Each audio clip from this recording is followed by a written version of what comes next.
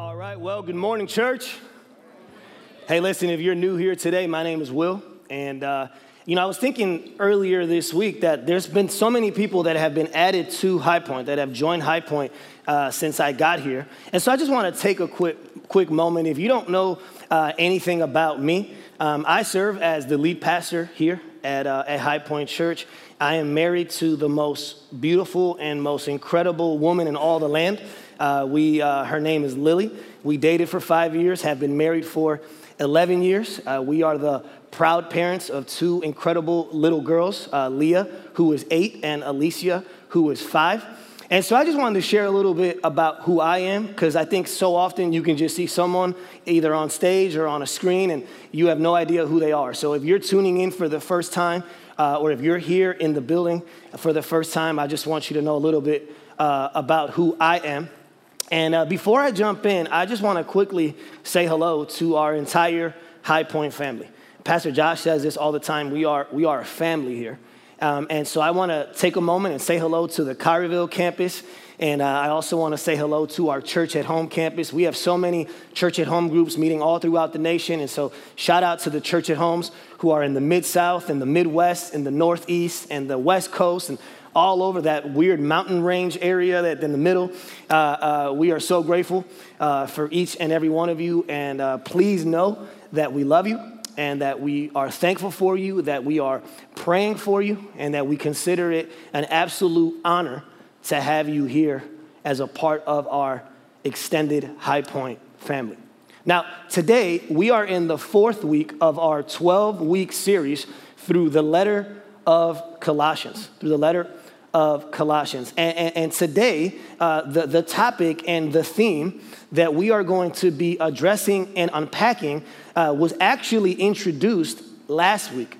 So last week in the passage, right in the final verse, the Apostle Paul introduces us to a topic, to a theme that he's going to further unpack and explain here. And so the topic and theme that we are going to be addressing this morning is the topic and theme of reconciliation. Reconciliation. And our passage today comes from Colossians chapter 1, 21 through 23. So if you have your Bibles, go ahead and turn there. If you have your devices, go ahead and turn them on. Or it'll be on the screen below me. So right there beneath me as I go through it, you'll see it there. So Colossians 1, 21 through 23.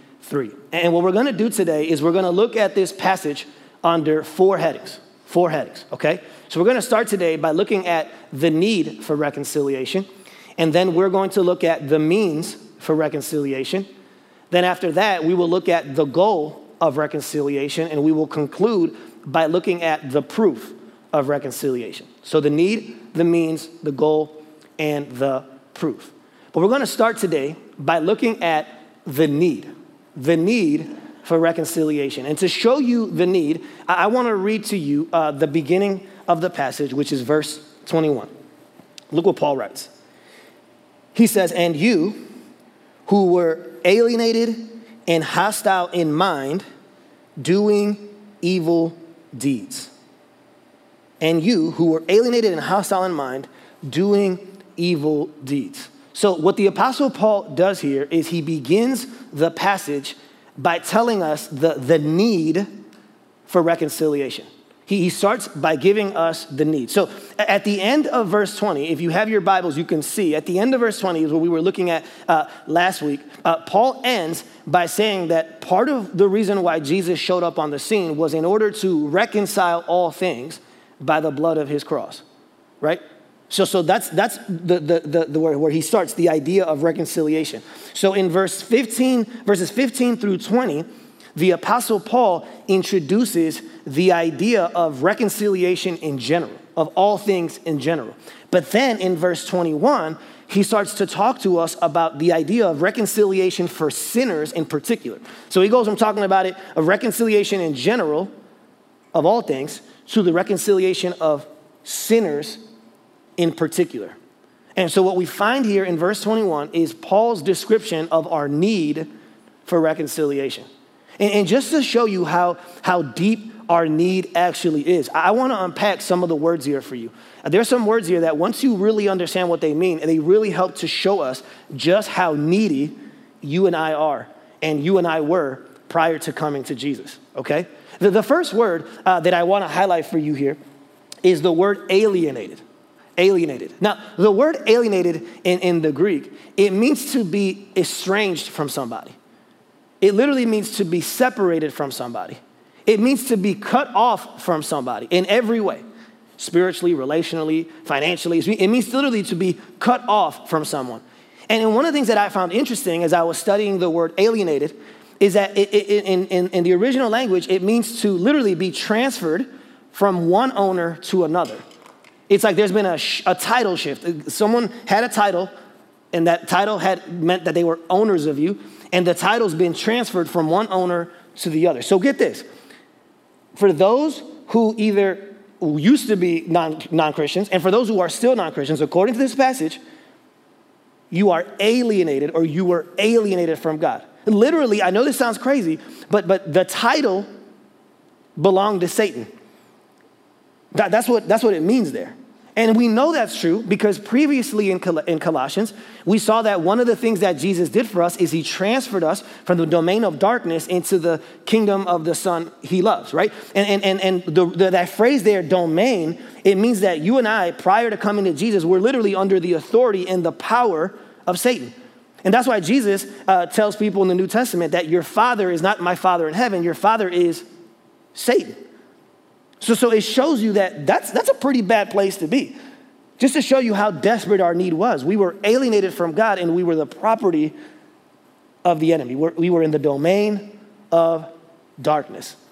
Then the other phrase that I want to unpack for you that I feel will help us understand just how needy we are of reconciliation is the phrase hostile in mind. The word there, hostile, it literally means to be at enmity with someone, to despise someone, to be at war with someone, to hate someone. And then when it says in mind, we tend to think of only our thought life, that we were hostile towards God in how we think. But actually the phrase there, in mind, it has to do more than, it's not less than thinking, but it's much more than thinking. It literally means to your demeanor, your approach, your disposition towards God was one of hostility. He was your enemy. You were opposed to him. You were at war with him. You hated him, or still do if you don't have faith in Jesus. This is pretty serious language that Paul's using. And then he takes it to a whole another level when he talks about doing evil deeds. The word there, evil, deeds just means actions or behaviors, but the word there, evil, means something that is immoral or wicked. That's who we were prior to Jesus.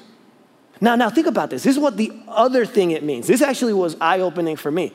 The word there, evil, doesn't just mean immoral or wicked behavior, but here's what it also means. It means useless or worthless or works that are of no value. So get this, okay? According to Paul, prior to coming to Jesus, you can avoid Jesus in two ways. You can do immoral, evil, wicked things, or you can do all the right things for the wrong reasons. Things that are worthless, useless, and of no value in God's eyes. Works apart from Christ, you can do good things once you're in Jesus, right? But to try to save yourself through works, it isn't a thing. And those works are like filthy rags, the Old Testament says. They are worthless. They are useless. They are of no value. So get this. I want you to understand this, especially in the South. You can avoid Jesus in two ways, through rebellion or through religion. You can avoid Jesus by doing all the wrong things or by trying to do all the right things. So when you look at the New Testament, the Pharisees were just as far from Jesus, I would argue even more so, than the prostitutes and the pimps and the tax collectors were. Because you can avoid Jesus both ways. You can avoid Jesus by doing evil, wicked, immoral deeds, or you can avoid Jesus by doing good deeds that are of no value, of no worth, and are useless. Okay, so what you see here, hopefully, is you see just how desperate our need for reconciliation actually is. Here's what Paul wants us to understand, okay? In order for us to appreciate who we are, we have to admit who we were.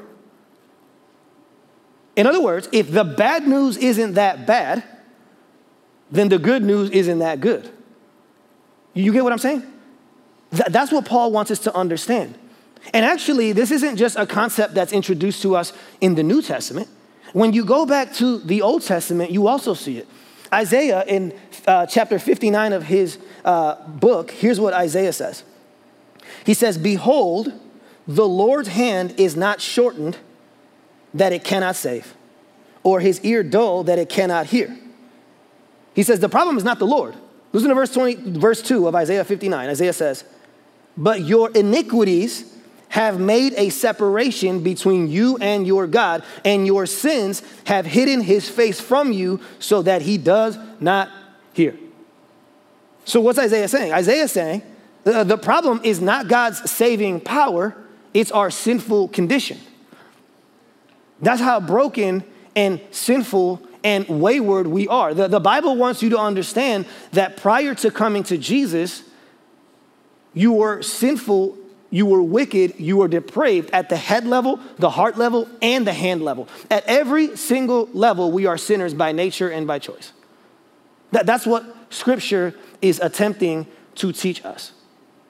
Now, the question is, if that's true, that we need reconciliation, that this was our condition prior to Jesus, how does that change? Like, how does that practically impact us today? Well, I would say that there are two implications that come from this concept of our need for reconciliation. I think that if what Paul is saying here is true, it should change the way you view salvation, which is believing in Jesus, and it should also change the way you view sanctification, which is becoming like Jesus, okay? So let's begin with the first thing. The first thing that should change, if this is true, is your view of salvation. And here's what I mean. Some of you may not know this part of my story, but I didn't grow up in church. I actually didn't become a Christian, a believer in Jesus till I was 18. I went on a youth retreat, and the only reason why I was there was to get a girl's number. I ended up getting her number. She's my wife, so holla at your boy. Your boy, I did it. The Lord showed her the light and revealed his will for her life, right? 1L. And so anyways, so that's how that story ended. But when I was at the retreat, I was only there to get Lily's number. And I remember as the sermon was happening, the first night of this retreat, if you would have told me prior to that, hey, remember what Paul says about our previous condition, right? We were hostile in mind, we were alienated, and we were doing evil deeds. Like when it came to my conduct, my external conduct, I really had no problem believing that I wasn't living up to God's standard. That was pretty obvious. I was a pagan, and there was nothing Christian about my life. So if you were to tell me, hey, do you feel like you're living up to God's standards prior to believing in Jesus? I'd be like, no, probably not. My conduct isn't great, right? But here's what's so fascinating about that night. As the youth pastor was preaching from the other youth group, here's what happened. I realized that it wasn't just my external conduct that was off. It was my internal condition that was off. I never knew that. And listen, if you know anything about me, and my wife will tell you this, I don't like being like off with someone. Like if I have an issue with somebody, I got to deal with it. I don't want to read my Bible. I don't want to pray. I don't want to prep my sermon until I deal with whatever that issue is. That's just how I've always been, right? Well, here's the thing. Take that feeling and multiply it by 1,000,000, and that's how I was with God and didn't even know it. And I remember that night being so shocked because up to that point, I thought my problem was just external conduct. And then all of a sudden in the middle of this sermon, I discovered that it's not just my external conduct that's off, it's my internal condition that's off. I am a sinner both externally and internally. And I remember the sermon ended and I sat down with my youth pastor who wasn't preaching that night, and he explained to me that it wasn't just a conduct problem, it was a condition problem. And I remember just being so blown away by just how needy of reconciliation that I was. It was mind-blowing to me that the only way I could have possibly come to God is if he did the work, because it wasn't just a behavior modification that needed to happen, it was a heart transformation that needed to happen. So what does that mean for you? Well, it means two things. If you're sitting here today and you haven't placed your faith in Jesus, I want you to know that what placing your faith in Jesus does It doesn't just, you might be thinking, I don't know if I want this whole Jesus thing, because then I gotta, start behaving, and I gotta start reading my Bible, and I gotta be at church, and I gotta start living to all these standards. If that's what you think Christianity is, then you're only looking at it from the external conduct place or perspective. But when you understand that believing in Jesus is not just the changing of your external conduct, but of your internal condition, now you realize, whoa, only God can save me, because I can try to modify my behavior, but I can't transform my heart. Only God can do that.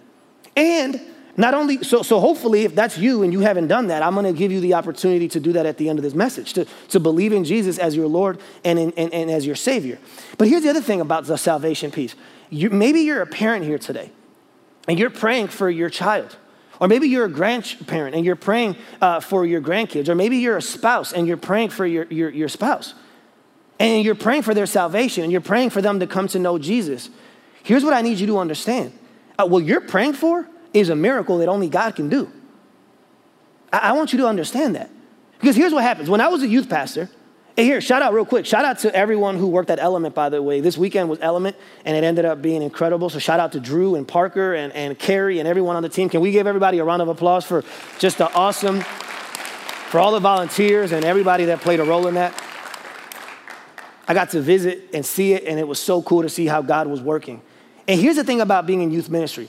I've had parents, I can't tell you how many times parents have done this. I'll have a parent come up to me as a youth pastor. I did it for 10 years. And they would come up to me and be like, hey, my son, Billy, Timmy, whatever his name, let's say it's Timmy for just the story's sake. Hey, Timmy, he's a really good kid. He's got a really good heart. You know what I think Timmy needs? Timmy just needs some community. If he can just get around the right people, I think it just could change his trajectory and everything will be good. And here's the problem with Timmy, though. Timmy doesn't just need behavior modification. According to the Bible, Timothy's either spiritually dead or he's spiritually alive.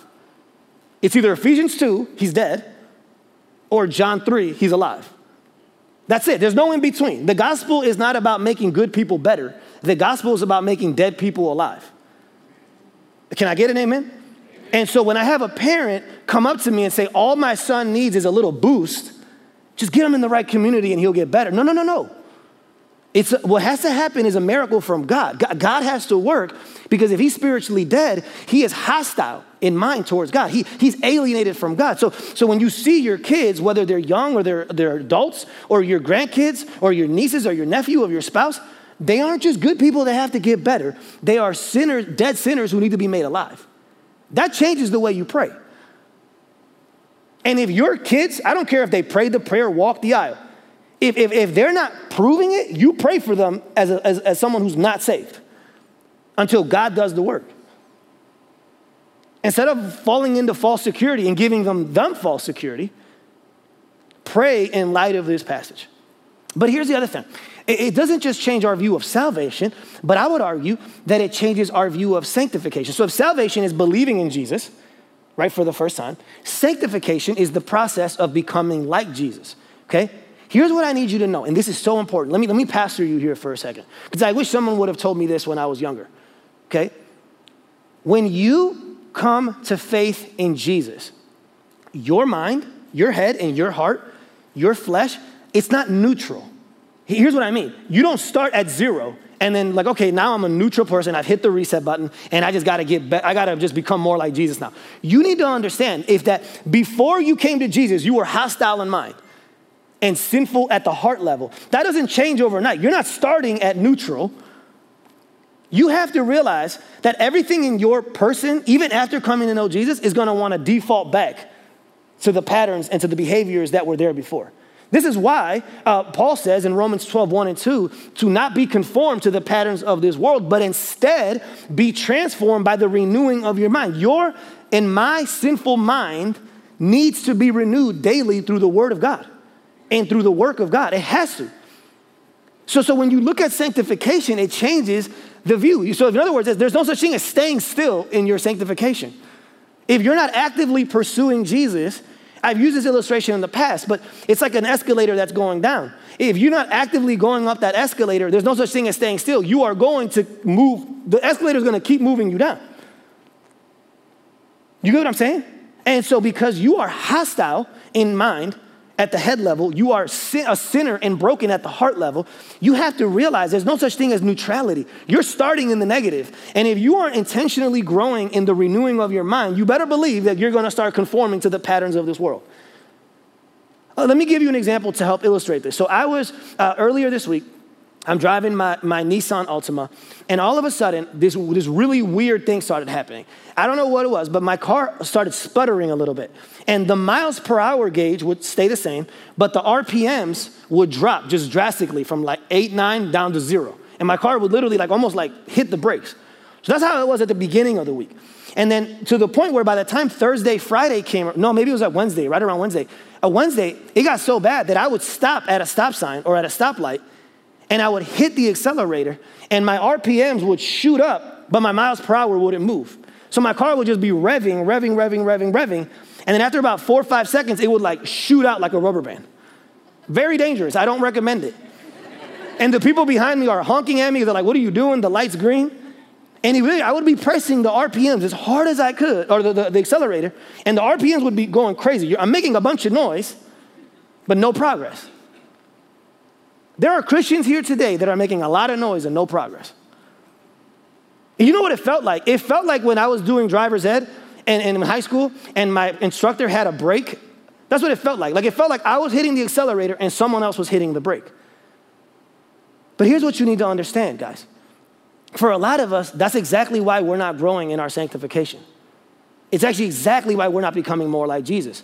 Because we think that sanctification just means adding a bunch of new stuff to your life. I got to read the Bible now. I got to be in community now. I got to go to church now. But I would argue that sanctification has just as much to do with subtraction as it does with addition. If you are not neutral, you are a sinner by nature and by choice, you have to realize that in order for you to grow like Jesus, you don't have to just add all the good stuff. You have to subtract the bad stuff. You can't read your Bible in the morning and then be online watching political stuff the rest of the day. Or be online committing idolatry on social media. Or watching shows that don't edify you. Look, I'm not trying to be legalistic here. I'm just trying to tell you why for me it took so long to become more like Jesus. My Christian walk was literally stunted for so long because I would read my Bible and then listen to Drake for the next 3 hours. And every song is a sermon. It's a worldview being communicated to you. So the Bible's saying one thing, and then the music you listen to is telling you something completely different. And then you wonder why you don't change. You're hitting the accelerator with one foot and holding the brake with the other foot. And to truly become like Jesus is not just addition of the good stuff, but it's the subtraction of the bad stuff. Why? Because your mind is not neutral, and your mind is always, your heart and your mind are always going to gravitate towards the bad stuff. It's almost like before Jesus, you had a speaker, and it was just blaring, right? The knob was turned all the way up. And now that you're in Jesus, instead of turning the bad speaker down, you just grab the Jesus speaker and put it out louder than the other one. So you have two speakers blaring at you at the same time. Sometimes the way we grow into the image of Christ is not by turning the good speaker up, but by turning the bad speaker down. I'm not saying that you can't ever watch a secular show or secular music. I'm just saying you have to be aware of what tempts you and what causes you to stumble. And you don't have to turn the volume all the way off, but you got to turn that volume down, because if you don't, the only person stopping you from growing is yourself. You're hitting the accelerator with one foot and the brake with the other. So that is the need for reconciliation. Now that we've seen the need, I want to look at the means for reconciliation. Look what Paul says next, verse 22. He says, he being Jesus, he has now reconciled in his body of flesh by his death. He, Jesus, has now reconciled in his body of flesh by his death. So here's what Paul does, okay? Now, we're going to switch gears now, and we're going to look at, we've seen the need, and we're going to look at the means for reconciliation. Paul goes from describing the severity of the problem in verse 21 to describing the beauty of the solution in verse 22. He tells us that talks to us essentially about the means for reconciliation. How do we actually get reconciled with God? Paul says that the opposite of alienation is reconciliation. In direct response, he uses two words that are the exact opposite in Greek on purpose. We are alienated, and so the only thing that can be done in order for us to be made right is to be reconciled. Sinful alienation can only be rectified through gospel reconciliation. He goes from talking to us about our former state, alienation, to talking to us about our current state, reconciliation. But what I love about what Paul does is he actually explains to us the means. Like, how do we go from one to the other? How does that actually happen? Well, if you remember last week, I defined the word reconciliation for you. Here's what the word means. The word there in Greek, reconciliation, it means to change a relationship from enemy to friend. It literally means to bring resolution to the problem and restoration to the relationship. That's what it means to be reconciled in the Bible. Jesus shows up and he reconciles us. Here's what's beautiful about this, okay? What Paul's saying here is that the means for our reconciliation was this. The same creator, the supreme creator of verses 15 through 20, becomes a sacrificial savior in verses 21 and 23. The creator of heaven and earth, who's sitting in heaven, came down to earth and became our sacrificial savior. And only through him can we be given the means to be made right with God. The creator became our savior. The highest became the lowest. The eternal became temporal. The all-powerful became vulnerable and killable. Why? In order to reconcile sinners back to God. That is what this passage is saying to us. But here's my question. The question is, why is Jesus and his, according to Paul here, him presenting his body of flesh for death, why is Jesus the only means by which we can be reconciled? Why does it have to be Jesus dying on a cross in our place? Well, here's what's interesting. If you look at this passage in the original Greek language, what you see is that Paul is intentionally using Old Testament sacrificial language. If in English, it's hard to catch, but when you look at it in the original language, what you discover is that Paul is trying to get these readers to hearken back to the Old Testament sacrificial system. Let me give you some context for that if you don't know what that is. In the Old Testament, there was a tabernacle, and then eventually the tabernacle was replaced by a temple. But here's what you would do. Once a year on the Day of Atonement, the high priest would essentially sacrifice an animal, a lamb, on behalf of the people's sins. A lot of people know about the Day of Atonement. But what a lot of people don't know is that that wasn't the only time animals were being sacrificed. You and your family could go anytime you wanted to sacrifice animals. And depending on the sin you committed, depending on the amount of money your family had, you would bring either a lamb or some type of bird. And you would bring it to the temple, and here's what you would do. It was a very bloody and gory affair. Your family would bring Fluffy the lamb. If you were wealthy, the other wealthy people brought lambs. Poor people brought birds of some type. But you bring Fluffy the lamb to the priest, and here's what the priest would do. Right in front of you, the priest would lay his hand on the lamb's head, and he would literally transfer whatever sin you had committed from you to the lamb, and then he would slice the lamb's throat. And the lamb would represent what you deserved. Instead of me dying, the lamb was dying for me.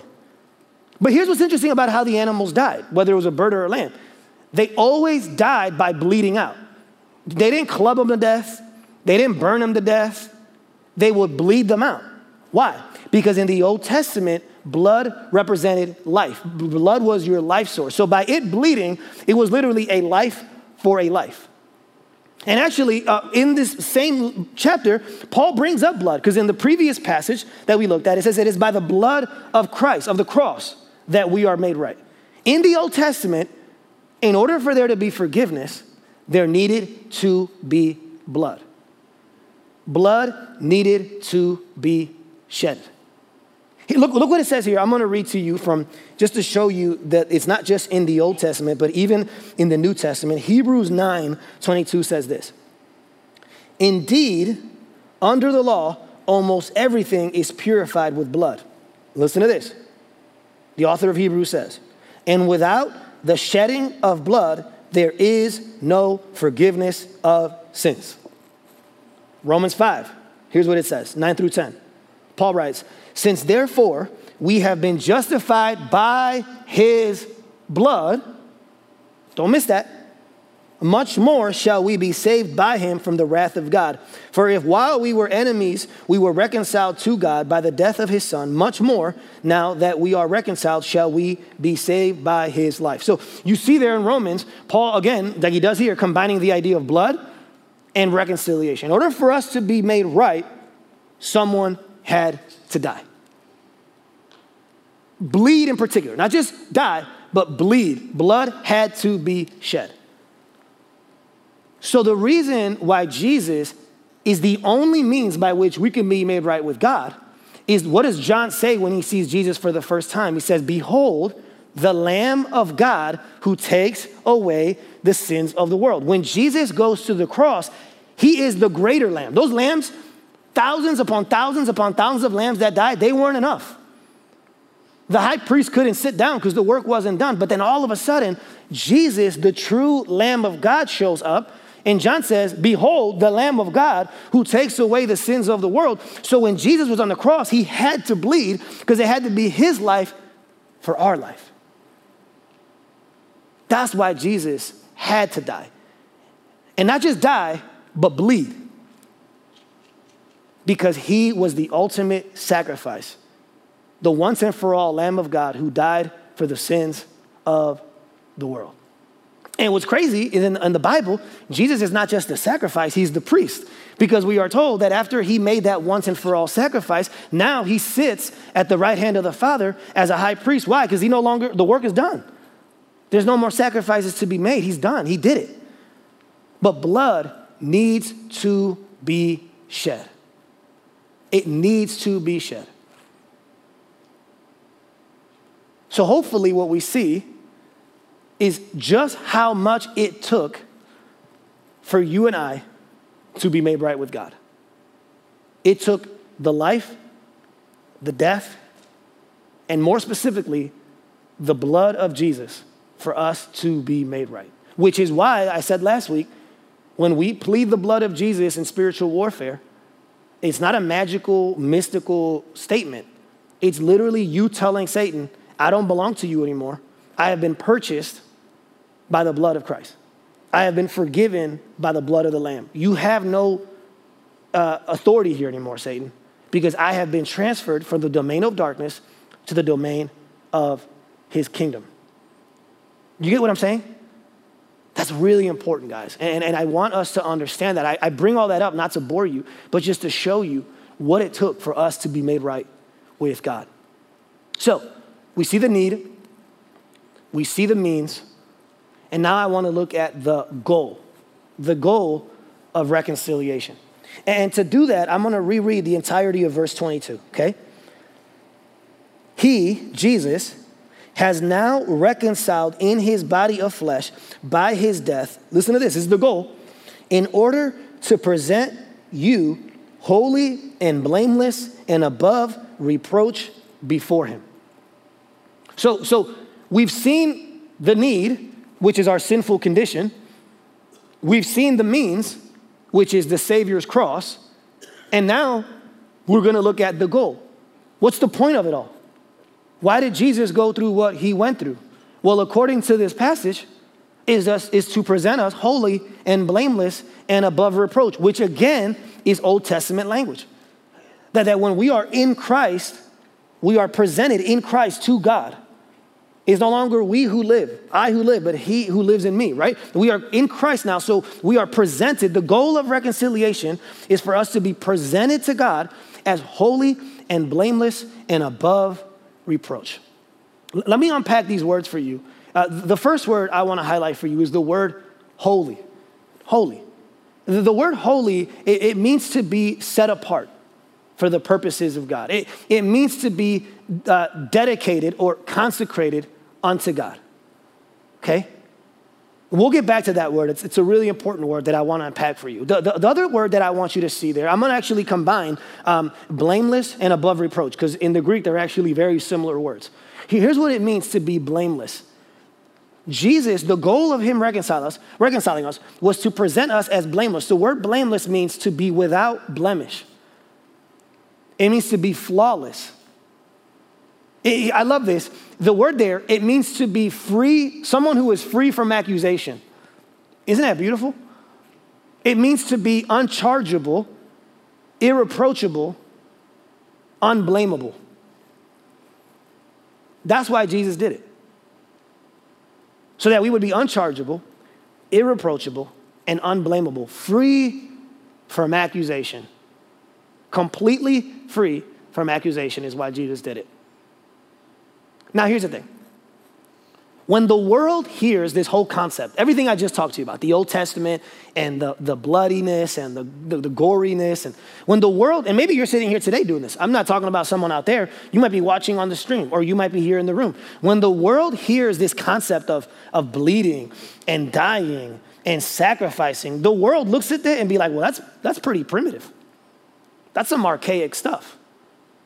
Oh, worse yet, that's judgmental. Who are you to call me a sinner? Who gives you the right to judge me? Here's the problem with the world. And if you're sitting here today and that's where you're at, here's the problem with the worldview that you hold, okay? According to Romans chapter 1, God has given us creation and he's given us consciences. Whether you're a Christian or not, he's given us creation as a witness and our consciences as a witness. Every non-believer sees creation and has a conscience. So, what that means is every non-believer struggles with guilt and with shame, just like everybody else does. That's just facts. That's biblical. But because this primitive stuff is below you, you have nowhere to go with the shame and with the guilt, which is why America is the most medicated and most counseled nation that's ever existed. Because people have shame and guilt and have nowhere to go with it. And here's what the world does. Because the world knows deep down, because of their consciences and because of creation, that there is a God, they're suppressing the truth of God. Here's what the world does with their guilt and their shame. They do two things. The world does one of two things. The first approach that the world takes is the only God can judge me approach. And we'll talk about that one in a second. The second approach the world takes, which is way more common today, is the only I can judge me approach. So let's unpack both, because you might be actually believing one or both of these, okay? The first approach that the world takes is what I like to call the Tupac Shakur approach, okay? Tupac, for those of you who have no idea who that is, was a rapper who was killed back in the 90s. And one of the things that Tupac was known for was just being extremely bold and brash with his sin. He just didn't care. And one of the things he would always say, he actually had a tattoo that said it, is only God can judge me. I actually have a family member with that tattoo. That tells you the kind of family I come from, okay? And it's the only God can judge me approach. Here's the problem, Tupac. The problem is that that's who you should be worried about. The problem is, according to Romans 1, God has already judged you passively and will one day judge you actively. That's the last person you should be going to for the final verdict on your life. You have said, okay, these court systems are not enough. I'm going to go to the highest court in all the universe, and that's the court you should be worried about. And unfortunately, unless he came to know Jesus at the end of his life, that's exactly what happened to Tupac Shakur. He was judged by God. So the first approach, only God can judge me, that's why I'm preaching to you right now, okay? But the more common approach over the last 20 years has become the only I can judge me. I don't care what the haters say. I don't care what people on social media say. I don't care what God says. The Bible's stupid anyways. It's only what I think about me. That's what most modern counseling is. Hey, it's all about how you feel. As long as you love yourself. Almost every post on Facebook is about that. You got to love yourself. You got to take care of yourself. You got to value yourself. Here's the problem. You ready for this? When the final verdict belongs to you, what happens when the person who's condemning you is you? What happens when the person who's criticizing you is you? And what happens when the person who's saying you're not good enough is not someone out there, but it's you? Like, what do you do when it's you? And that's what I struggle with.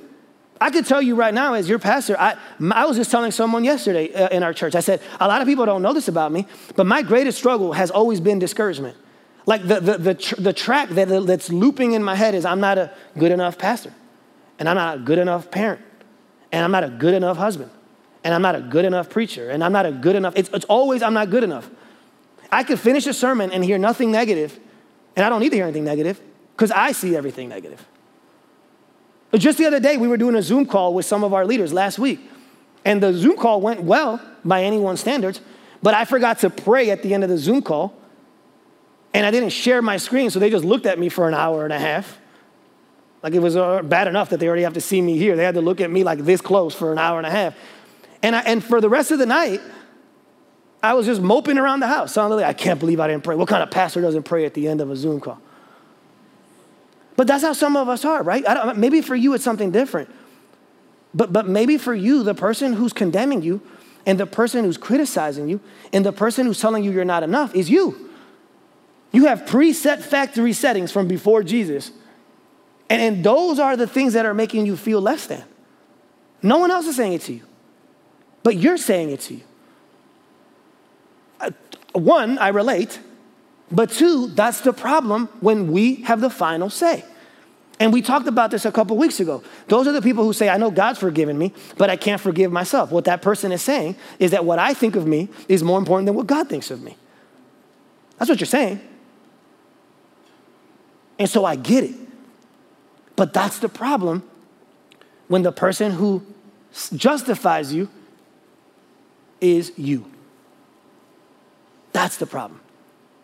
So the world makes those two errors.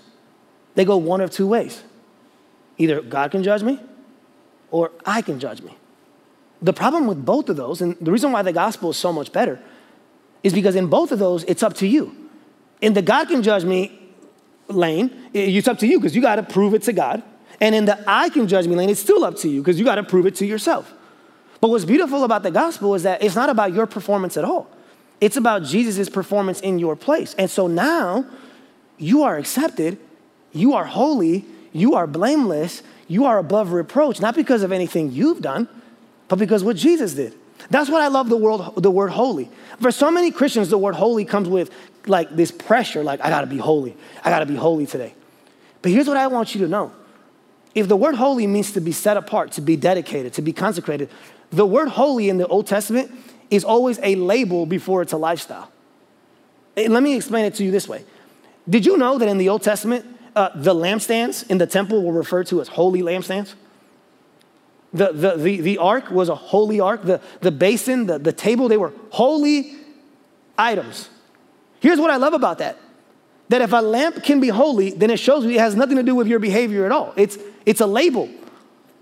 You're either holy or you're not holy. You get what I'm saying? Because that lamp can't read the Bible. That lamp can't obey the law. So the fact that lamps can be holy shows you that our definition of holy is incomplete. That it's a label, it's a lifestyle, but it's a label first. You get what I'm saying? That changes your approach to holy. That I am holy positionally, period, because of Jesus, way before I am holy progressively and practically. So I'm holy because of salvation, positionally, but then I become holier over time because of sanctification, progressively. That'll change you. And all of a sudden, instead of being motivated by guilt, you're motivated by grace. And the word blameless is my favorite word because it says there that we are free from accusation, church. We are irreproachable. We are unblameable. That's beautiful. That now in Jesus, when you are in Christ and no longer in Adam, God sees you and he sees the perfect sacrifice of Jesus in your place. So when the voices show up, which the voices are going to show up, for many of us, it's the enemy, right? The enemy's condemning you. That's one of the things Satan does. He accuses. One of the most famous passages in the Old Testament is Zechariah chapter 3. And the high priest Joshua is standing before God and Satan's there trying to accuse him. And God rejects the accusations, and it says that God takes his filthy garments and gives him a new garment. And Satan's accusations have to stop, because if God's not accusing you, then who else can? That's what it says in Romans. I love the idea that part of what being blameless is to be unchargeable. There's literally no charge that someone can bring up against you. There's no evidence, further evidence that can be brought up. The case can't be reopened. Jesus didn't come to put you on a payment plan. Jesus didn't come to put you on layaway. It's paid for. It's done. That's what it talks about in Romans 8, that there is no charge that can be brought up against God's elect because of what Jesus did. Unchargeable, irreproachable. But man, if you're anything like me, especially this one, when it comes to blemish, the idea of being without blemish. Just this week, when I was younger in middle school or early high school, I had a lot of problems with acne. And so to this day, like if I get a pimple out of the blue, it brings all the insecurities back on. I'm like, oh, here we go. It's coming back. 8th grade Will, get ready, get the braces on, right? And just this week, literally just yesterday, I got this big old pimple on my head, on my face, right? And I'm like, oh my gosh, what am I gonna do? I gotta go to Element. This thing is huge. Like, we're talking about space. This looks like Saturn on my face, you know what I mean? And creation, right? I got Saturn on my face. And what made me feel better, get this, wasn't the gospel. It was that I got to wear a mask. And no one's gonna see it because I'm wearing a mask. I got another 24 hours to deal with this thing because I'm wearing a mask. And that's how a lot of us deal with our blemishes. Our actual blemishes with masks and makeup, right? But spiritually, you may not know this, but we wear masks. We know that deep down in and of ourselves, we are unclean. We are unworthy. We are not unblemished. And so we wear masks to cover ourselves, to cover our nakedness. We create fig leaves like Adam and Eve did to try to cover our lack of righteousness. But what's beautiful, church, listen, if what Jesus did is true and real, then you could take the mask off. Because in the only eyes that matter, which are God's eyes, the only eyes that matter, you're accepted and you're clean and you're worthy and you're approved of and you're free of accusation. It doesn't matter if the enemy brings accusation or if you bring accusation or your spouse brings accusation. It doesn't matter. You are free from accusation. You are unblameable and irreproachable in the person and the work of Jesus Christ. One of my favorite stories in the Bible about this is in Mark chapter 5. In Mark chapter 5, you have a woman who is struggling with hemorrhaging. She's bleeding continually. She's hemorrhaging.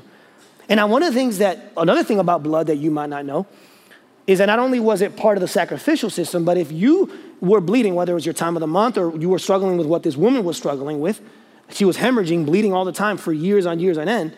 If you bled, you were considered unclean. You were considered unworthy. You were considered blemished. So this woman, it says that for years she struggled with this. Couldn't do anything about it. She tried to do stuff about it. She went to a lot of different masks, a lot of different fig leaves, a lot of different places to deal with her nakedness and her unworthiness and her uncleanliness. But she was considered unclean. Anything that she touched would be made unclean, whether that was her bed or whether that was her spouse. There's a good chance she was never married because no Jewish man would expose himself to that because then he himself would never be able to go to the temple. So it's a woman who's most likely single, who's been dealing with this bleeding and this uncleanliness for years, it says, for years. Now, here's the thing about being unclean in the Old Testament, okay? In the Old Testament, when something unclean or unholy came in contact with something clean and holy, one of two things happened. According to Leviticus, the first thing that happened was the thing that was unclean and unholy would make the thing that was clean and holy unclean and unholy, right? It would literally be transferred. The unclean thing, the unholy thing, would make the clean, holy thing unclean and unholy. That's the first thing that would happen, right? But the second thing that would happen, and this one's probably even more interesting to me, is sometimes when something unholy and unclean came in contact with something holy and clean, it wouldn't necessarily make it worse. The holy thing would actually destroy the unholy thing. It would destroy it. And I'll give you two examples from the Old Testament. When Moses is on the mountain, God tells Moses, make sure you tell the Israelites, don't touch the mountain. The mountain's holy. And if you touch the mountain, you will die. The holy would destroy the unholy. Another example is in 2 Samuel, I think chapter 6 around there. You have the moving of the ark, and you have a guy named Uzzah who he's moving it, and the ark starts to fall, and Uzzah goes to reach out to keep it from falling, and it says that he died on the spot. And one commentator said that the mistake that Uzzah made is that he thought he was cleaner than the ground. Uzzah thought he was more pure and more clean than the dirt the ark was about to fall on. So two things happen. When holy comes in contact with unholy. When clean comes in contact with unclean. Either the holy thing, the clean thing becomes unholy and unclean, or the unholy, unclean thing is destroyed. This woman, who was considered unclean, goes up to Jesus and the crowd, because everyone she touched became unclean. They didn't know, but every person she touched was unclean because they couldn't even touch her. This is a woman who probably hadn't been touched in years, let alone had a spouse or a community. She walks up to Jesus through the crowd, and it says that she touches Jesus. And that right when she touches him, her bleeding stops. Her hemorrhaging is healed. So here's what's beautiful about the gospel, and I don't want you to miss this. Remember the two things that happened. The first thing that could have happened by her touching Jesus is she could have made Jesus unclean and unholy, but that didn't happen. The second thing that could have happened is she could have died for touching a holy thing. But why isn't there a death? Because in the Old Testament, we see that whenever the unholy touches the holy, there's a death. Why wasn't there a death? Well, there was a death, but it wasn't hers. Jesus would one day die for her. There was a death still. But for the first time in human history, it wasn't the unholy thing dying. It was the holy thing dying. And her cleanliness, get this, church, didn't come from her blood stopping. It came from his blood flow starting. Can I get an amen? Are you with me? That's what we see.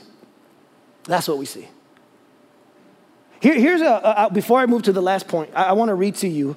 I don't often do this, but I just want to show you how beautiful the Greek language is. This is a translation from Dr. Kenneth West. And he passed away several years ago, but he's my favorite Bible Greek scholar. And he actually takes the Greek, and a lot of times our translations, they try to smooth them out and make them sound better in English. This is actually what it says in the Greek language, this verse. I want to reread it to you so we can recap before we move on to the last point. Ready? Here's what it says. And you, who were at one time those who were in a settled state of alienation and hostile with respect to your intents in the sphere of your works, which are pernicious. Yet now, get this, he reconciled in the body of his flesh through his death. And I love the last part of the Greek. Here's what it actually says in the Greek. In order that he might present you holy, without blemish, and unchargeable in his searching and penetrating gaze. That's what it says directly from the Greek. That Jesus did all that. What was the goal? In order to present you holy and blameless and above reproach before God's searching and unpenetrating gaze. The only gaze that matters is the gaze of God.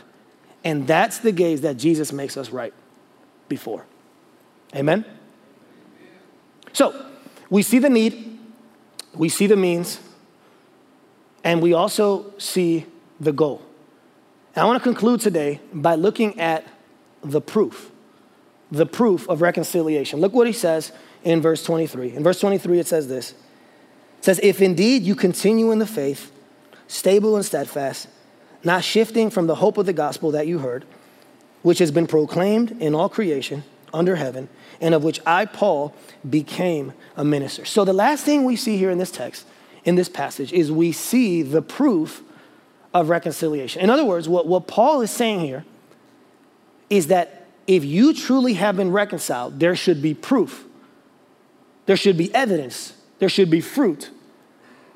But what's interesting Because some of you may be sitting here thinking, I think I've been reconciled with God, but how do I know? Like, how can I be sure? Well, what's interesting is that when you first read what Paul writes, it almost makes it seem like you can lose your salvation. Because he says in verse 23, if indeed you continue in the faith. It almost seems as if what Paul is saying is that you have Jesus and you can lose Jesus. That's almost what it seems like he's saying. But what you're going to see is that because Paul is dealing with a group of Christians that are believing false doctrine or are tempted to believe the false heresy of the Colossians, Paul is actually more concerned with their theology than he is with their security. Okay? Why do I say that? Well, the word continue there in Greek, it means to abide. It means to remain. It means to stay still and not move from a place. He says that we are to continue in the faith. So in other words, Paul is not necessarily concerned about their losing their salvation. He's actually more doubting if they ever had it. He says, if you walk away and believe another gospel, I'm not concerned about you losing it, but I'm concerned about the fact that you ever actually have it. That actually lines up with what the rest of the Bible says too, that once saved, always saved. And here's why. Because what you see when you look at scripture, Luke 8, for example, Jesus talks about the parable of the soils. He says that certain soils receive the seed, but then it doesn't stick. Either because the soil is rocky or because of the sun and the thistles. And they end up not really ever getting it and actually becoming followers of Jesus. It's not that they lose their salvation, it's that they never really actually understood what salvation actually was. In John chapter 6, there's a story where Jesus is preaching a really hard doctrine, and it says that those who were following him, many of those who were following him, turned around and walked away. Did they lose their salvation? No. They just never really understood what true salvation was. And even in 1 John chapter 2, John is talking about false teachers who used to be in the church and then walked away. And John says, they left us because they were never of us. He's not saying they had it and they lost it. He says they left us because they were never of us. I want to encourage you with this because if you're struggling with assurance of your salvation, my goal here this morning is not to make you feel guilty or feel like you're falling away, because you can't. Because according to this passage, and here's what I love about this text, one of the tenses that you see again and again and again all throughout this text is the aorist tense. What do I mean by that? The aorist tense in Greek is past tense. So when it says that Jesus has reconciled you, that's past tense. You can't change that. It's already done. He's already reconciled you. And then in Romans chapter 8, you see the aorist tense again. And I love this. It says, and those whom he predestined, he also called. And those who he called, he also justified. And those whom he justified, he also glorified. The word glorified has to do with heaven. And in God's eyes, when you place your faith in Jesus, the whole thing's in aorist tense. It's already done. You can't lose it, because if you're already glorified, past tense in God's eyes, aorist tense, you can't do anything to lose that. And so what Paul is concerned with here is not necessarily them losing it. He's concerned, did you ever actually have it? It's not their their security that he's worried about. It's their theology that he's worried about. In other words, one of the internal proofs that you've been reconciled is that you remain reconciled. Like you continue in the faith. You start and you finish. It's one of the proofs. But the gospel is not ultimately about you loving Jesus. It's about Jesus loving you. The gospel is not ultimately about how much you sacrifice for Jesus, but how much Jesus sacrificed for you. The gospel is not about you holding on to Jesus for dear life, but Jesus holding on to you by giving his life. That's what the gospel does. And so if you want to know if you're reconciled, one of the ways is by you continuing in the faith. Another way, according to 2 Corinthians 5, is that you become a minister of reconciliation. Paul says that when you are reconciled, you then become a reconciler. And one of the ways you can prove it and show it that you've actually been reconciled vertically is you go out to then bring reconciliation horizontally. And one of the things that we have to be aware of as a church is a lot of churches pick between the two types of reconciliation. Like, oh, no, we don't talk about socioeconomic reconciliation. We don't talk about racial reconciliation. We only talk about vertical reconciliation here. We're a vertical church. We don't talk about all that other stuff. And then you have other churches that don't ever talk about the vertical and only ever talk about the horizontal. In light of Scripture, we're supposed to talk about both. That if I truly have been vertically reconciled to God, I have to be a reconciler. across political lines, across racial lines, across socioeconomic lines. Both are required in order for us to be the church of Jesus Christ. Amen? So, what we see in this passage is that in the gospel, Jesus meets the need. He provides the means. He accomplishes the goal. And he authenticates the proof. Amen? Let's go ahead and close our eyes, bow our heads. Listen, if you're here today and you're saying, you know, Will, I thought I knew who Jesus was. I thought I knew what it meant to be in relationship with him. But now that you're describing this to me, I'm realizing that really the person who ultimately judges me is me. And that's why I'm dealing with shame and condemnation and guilt. I'm performing on a stage for people, for others, or for myself. But the person who I'm ultimately trying to be made right with is me, not God.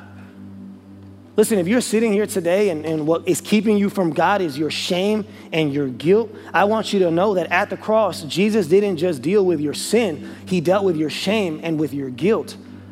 And by him dying in your place and bleeding on your behalf, now you are made righteous. You are forgiven, not because of your sacrifices for God, but because of God's sacrifice for you.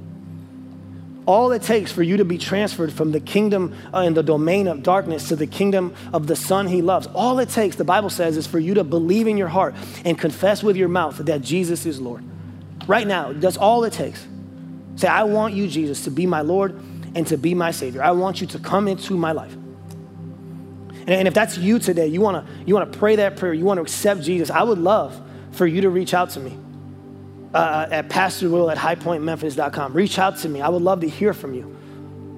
Or you could text the High Point to the number 97000. Let us know that I decided to follow Jesus as my Lord and as my Savior today.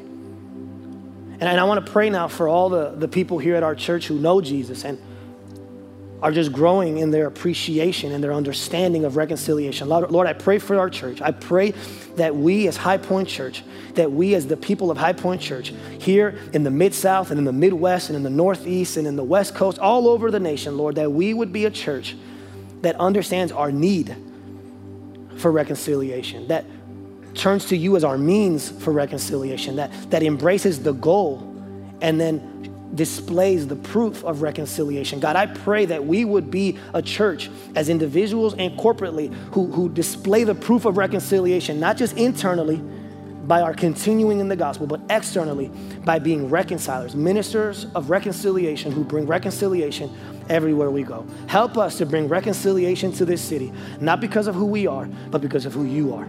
Lord, we love you. We thank you, and we pray all these things in Jesus' name. And all God's people said,